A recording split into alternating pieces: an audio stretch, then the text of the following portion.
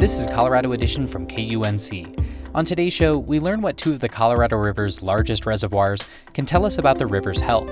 Plus, we hear about the connection between how we heat our homes and our changing climate. It is odd that we burn fuel in our homes. That's like what, Fred Flintstone would be doing. And we head to a small Colorado town that's gearing up for its first Juneteenth celebration. That and more, just ahead.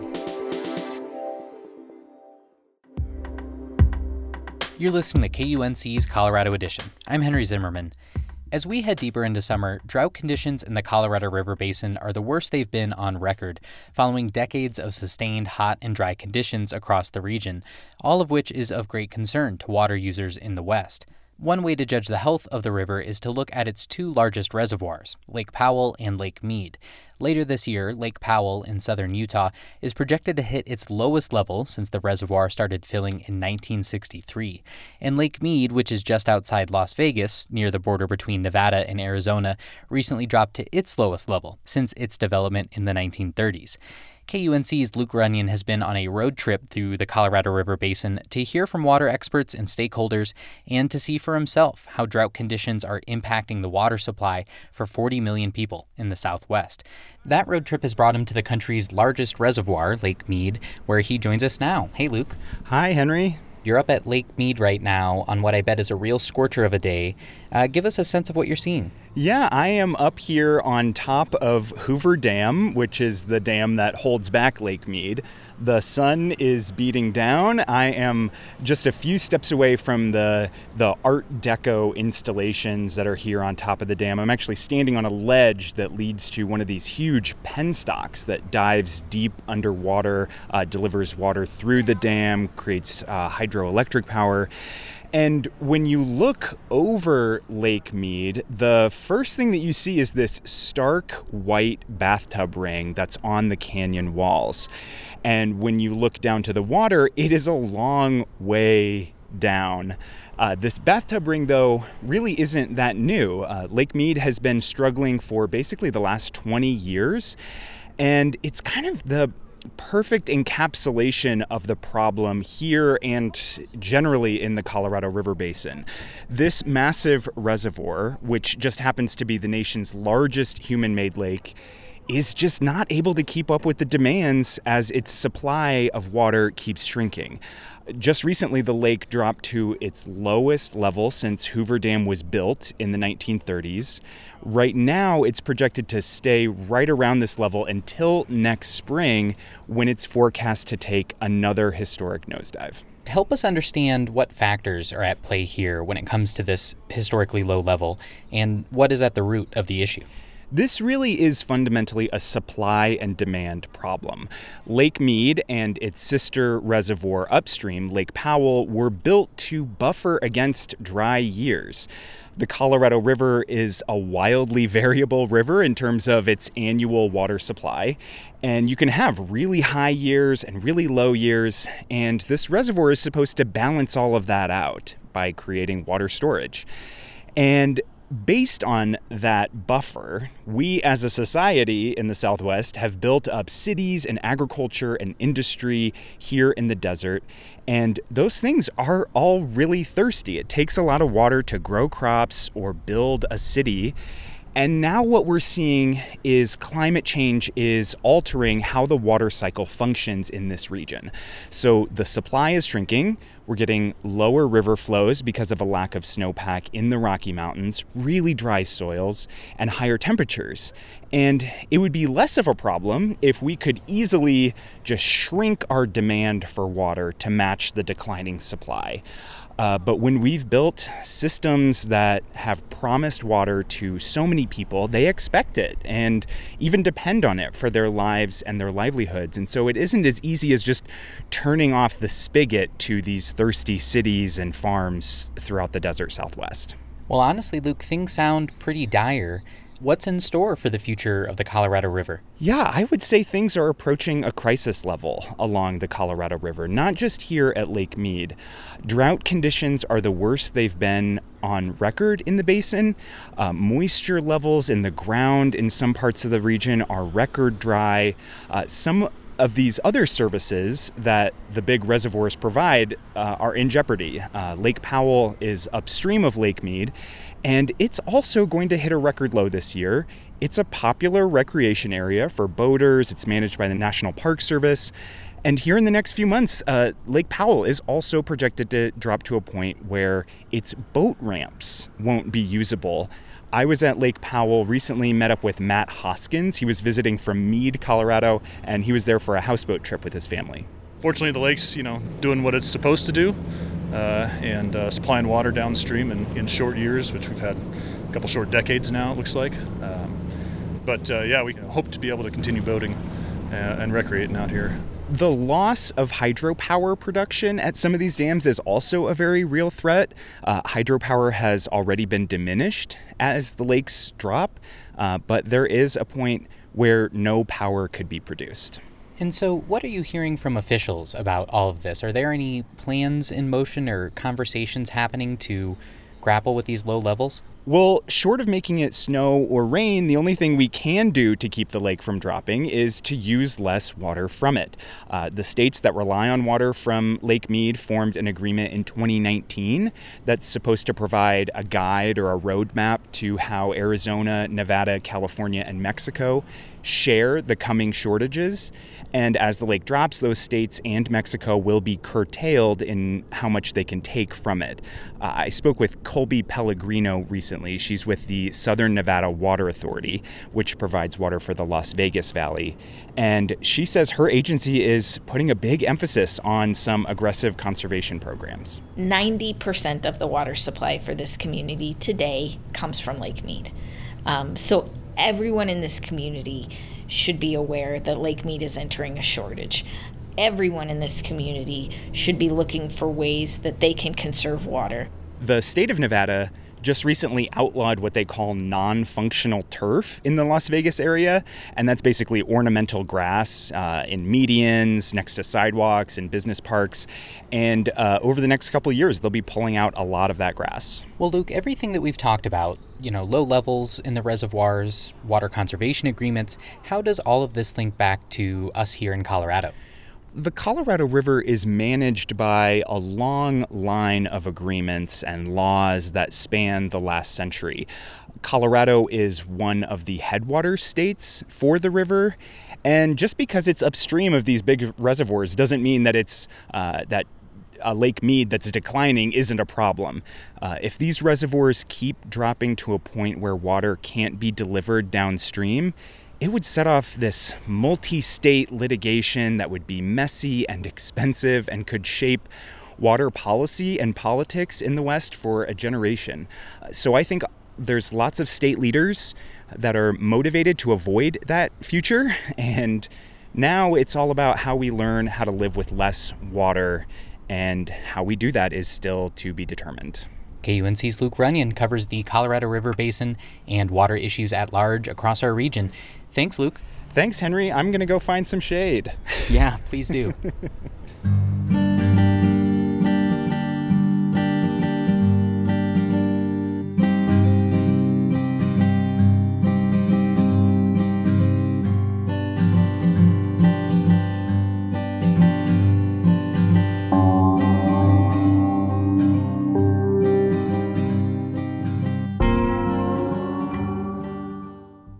Colorado lawmakers passed a series of bills during this year's session addressing how buildings contribute to the state's overall greenhouse gas emissions.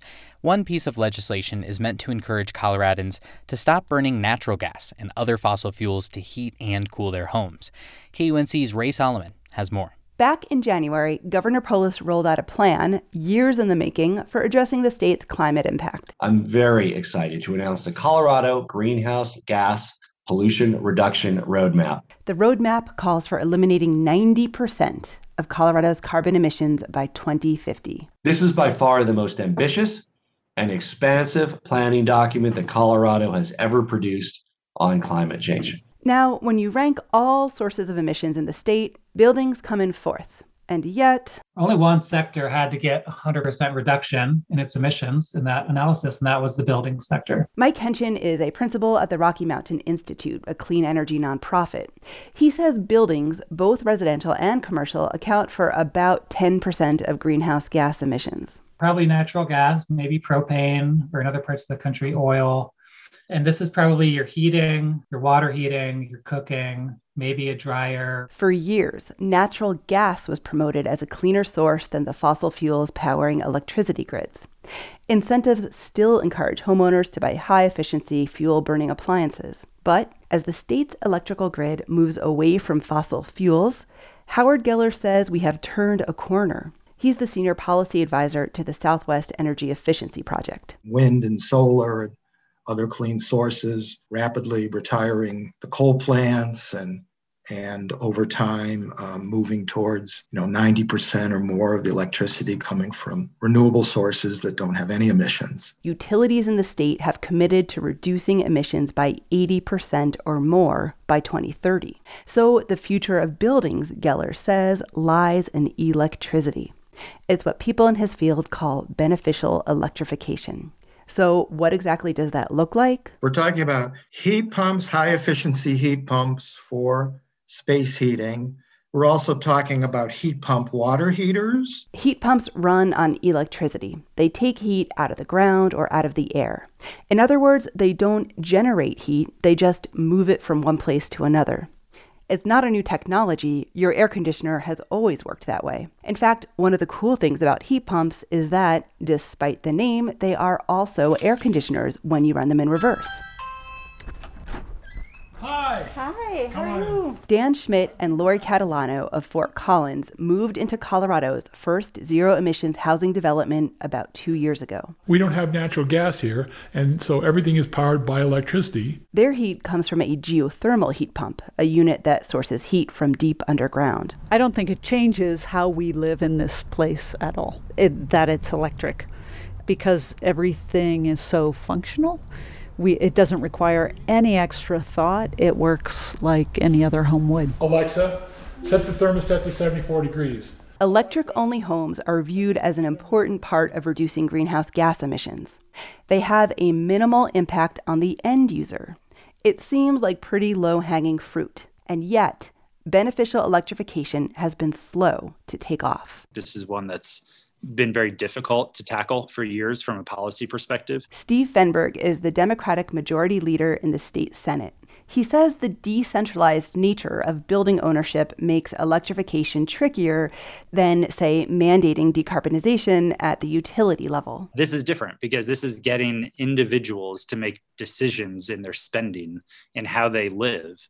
And that's not an easy thing to do in a short amount of time. And Fenberg says the biggest barrier might just be market inertia. People are not familiar with the technology. Neither are plumbers and contractors.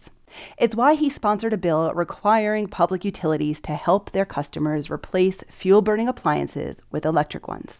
It's waiting to be signed by the governor. If you really take a step back, it is odd that we burn fuel in our homes. That's like what, Fred Flintstone would be doing.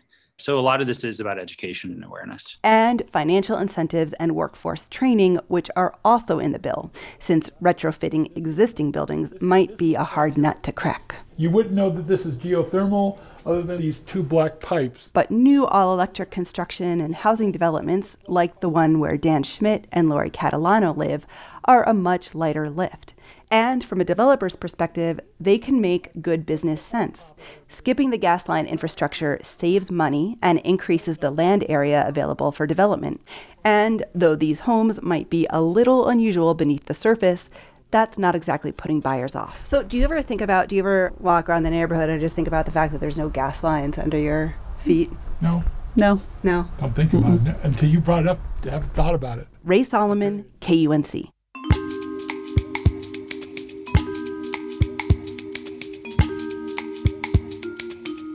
You're listening to Colorado Edition from KUNC.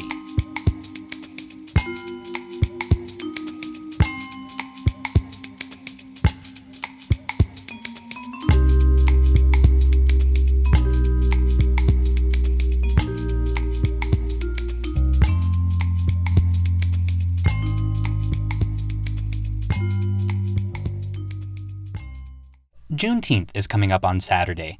The annual celebration marks the date some of the last enslaved people in this country, specifically in Texas, were freed, nearly 3 years after President Abraham Lincoln's Emancipation Proclamation. As it relates to Colorado, Denver holds one of the largest annual Juneteenth celebrations in the nation. In Boulder County, local organizations are holding a virtual event. And for the first time, both of these communities' local governments have issued proclamations recognizing the date. But today we're going to take you to the small town of Erie. Their local government issued a proclamation recognizing Juneteenth last year, and this weekend the town will hold its first Juneteenth celebration. To discuss how the community got here, we're joined by Justin Brooks of Being Better Neighbors, a nonprofit that he and a few other Black Erie residents formed last year.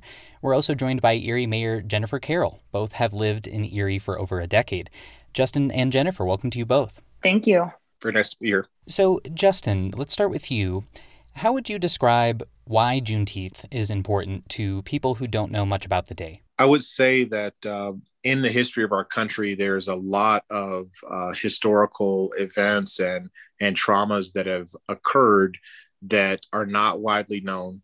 And I think that as we look forward and celebrate the progress that's been made since those events and tragedies have happened, it's important for us to educate one another on the differences in background and experiences that different cultural groups or ethnic groups have gone through, so that we can recognize that we've come very far, more progress is to be made, but there are certain atrocities and certain injustices that we certainly don't want to have. By sharing the story of how far we've come and from whence we came, we can serve to make and build a better community. What do you think about the celebration's importance specifically for smaller, very white communities like Erie? Glad you asked that, Henry. So, sharing this experience or sharing the historical significance of the celebration that is Juneteenth, we felt was very important as the suburban landscape in the country really changes. As minorities or as BIPOC people migrate more into rural and suburban landscapes, other folks who are there, I think it's important for them to celebrate along with the BIPOC population and have an understanding of what Juneteenth means for the African American community. And Jennifer, same question to you. As mayor, for me, it's really important that our community is inclusive and welcoming to all people, and that we celebrate our differences. Understanding the history of people that live in our community and our country is really important so that we can do better as a community and as neighbors moving forward, all with the hopes of being a more inclusive town. Can you both describe the changes that you've seen and the events that have occurred in Erie immediately after and in the year since a Minneapolis police officer killed George Floyd? How we saw that happen in Erie was a group of citizens came together and said, we are demanding change in our community, in our world, but let's start where we live. And that's where Being Better Neighbors came from. And so this group helped organize a march, which was in solidarity against racial injustice. We had over 1,000 community members present, which is one of the largest events or gatherings I've ever been to in Erie. All of our board of trustees, all of the residents, staff members, our police chief, police officers. It was a very unifying moment to signify at least we, Erie, are ready for change and we need it. And we're starting today. Since then, we've seen a lot of movement in different areas. The town's created a diversity, equity, and inclusion advisory board. We're right now hiring a diversity, equity, and inclusion manager to be the expert in helping improve DE&I efforts in our town. Along with Being Better Neighbors, we've hosted different events like community conversations, talking about racism and anti-bias, talking to your children about race, series that the NAACP and Being Better Neighbors help put on. So there are so many things happening right now that are all working toward that cause of to not just not be a racist, but to be anti-racist and really make a change for our children and that next generation. Absolutely. And we as a town and a community really wanted to take a proactive approach in the wake of George Floyd's murder, as well as Elijah McClain's. And those were two very raw wounds at the time, and they're still very sensitive to many of us in the community who want to see progress made. And so what's different about Erie perhaps is, the police department and the town stepped forward first and said, hey, we want to find a way to further the conversation, to improve the situation. And since then, we've been, working together to keep the dialogue going so that we don't, have tragedies like that in our town, but also that we serve as a small piece of the country in furthering the progress toward having equal justice for everyone. Well, Jennifer, I wanted to ask you, why did those of you in local government think it was important to join the march and to issue a Juneteenth proclamation and to take some of these other steps you describe when other local governments have been reluctant or apprehensive to dive in this way? I'll speak for myself, at least. As soon as I knew that we needed change and our community was making it apparent that they wanted and demanded change as well, there was never a question in my mind on should I participate or not. And I think that's how every board member felt as well, is just, this is the right thing to do. We care about it. We need to show our residents that, top down, we are all supporting this, and we are hoping that they stand beside us and go through this journey with us. As for proclamations, we were just focused on what do we want to do in Erie. It's more about what do the Erie residents want out of our community moving forward. And as a town, we use proclamations to highlight items of significant impact to our community. Last year, it was very apparent that Juneteenth was a really important day that we needed to talk about and highlight and bring more attention to. And that just, again, starts that process of making Erie a more inclusive place. Erie, other communities in Colorado and across the country have made these proclamations. After a decades-long push, a bill to make Juneteenth a national holiday passed the U.S. Senate this week. What kind of power and impact do you think such official recognitions can have? Having a proclamation at the local level, the state level, the federal level sets the stage for this being a day that people need to understand. We need to know the importance of Juneteenth. We need to understand the history, and we need to understand what we want to change moving forward to be a better town, state, country. And so I think it just highlights the importance of the day and the movement and the people that have been impacted by slavery and racism in our country. And hopefully it sets the stage for more communities to jump on board and say, this is important to us too. And here's how we're going to make our community better or our state better. I'm honestly still processing the Senate passage of the bill to make Juneteenth a federal holiday. I think we as a country seem to be at a place where we're open to the idea of marking a holiday, but we seem unwilling to really discuss, what caused it, the historical significance and overall positivity that has happened since then for the affected community of Juneteenth. So I would just hope and pray that it would include an education as to why it's significant, and that we really do use it as an opportunity to raise awareness and increase mutual understanding, as opposed to just providing a performative measure. I do want to ask about the Juneteenth celebration happening this Saturday in Erie. I'm wondering if you could tell us a little bit about what people could expect if they attend. Absolutely. Yeah, we're really excited about it, Henry. We've got the Juneteenth celebration, which is going to get kicked off at 1:30 p.m. at Coal Creek Park. Got food vendors, got performances that'll come to us from DJ D Smooth, Kutandara, which is an African percussion troupe that's going to perform. And then we have Logo Ligi, which is an African drumming circle that's going to be performing. We're really excited to be able to highlight BIPOC artists that'll be having vendor booths there. We have an education booth where we'll be talking about the significance of Juneteenth and spreading the Juneteenth story so people can understand both the significance and how they can amplify and participate in that celebration as well. We're probably expecting anywhere from 5,000 to 7,000 people at the park that weekend, and it's going to be amazing. That was Justin Brooks of Erie-based nonprofit Being Better Neighbors and Erie Mayor Jennifer Carroll. You can find links to more information about Juneteenth celebrations this weekend in Denver, Boulder County, and Erie on our website, kunc.org.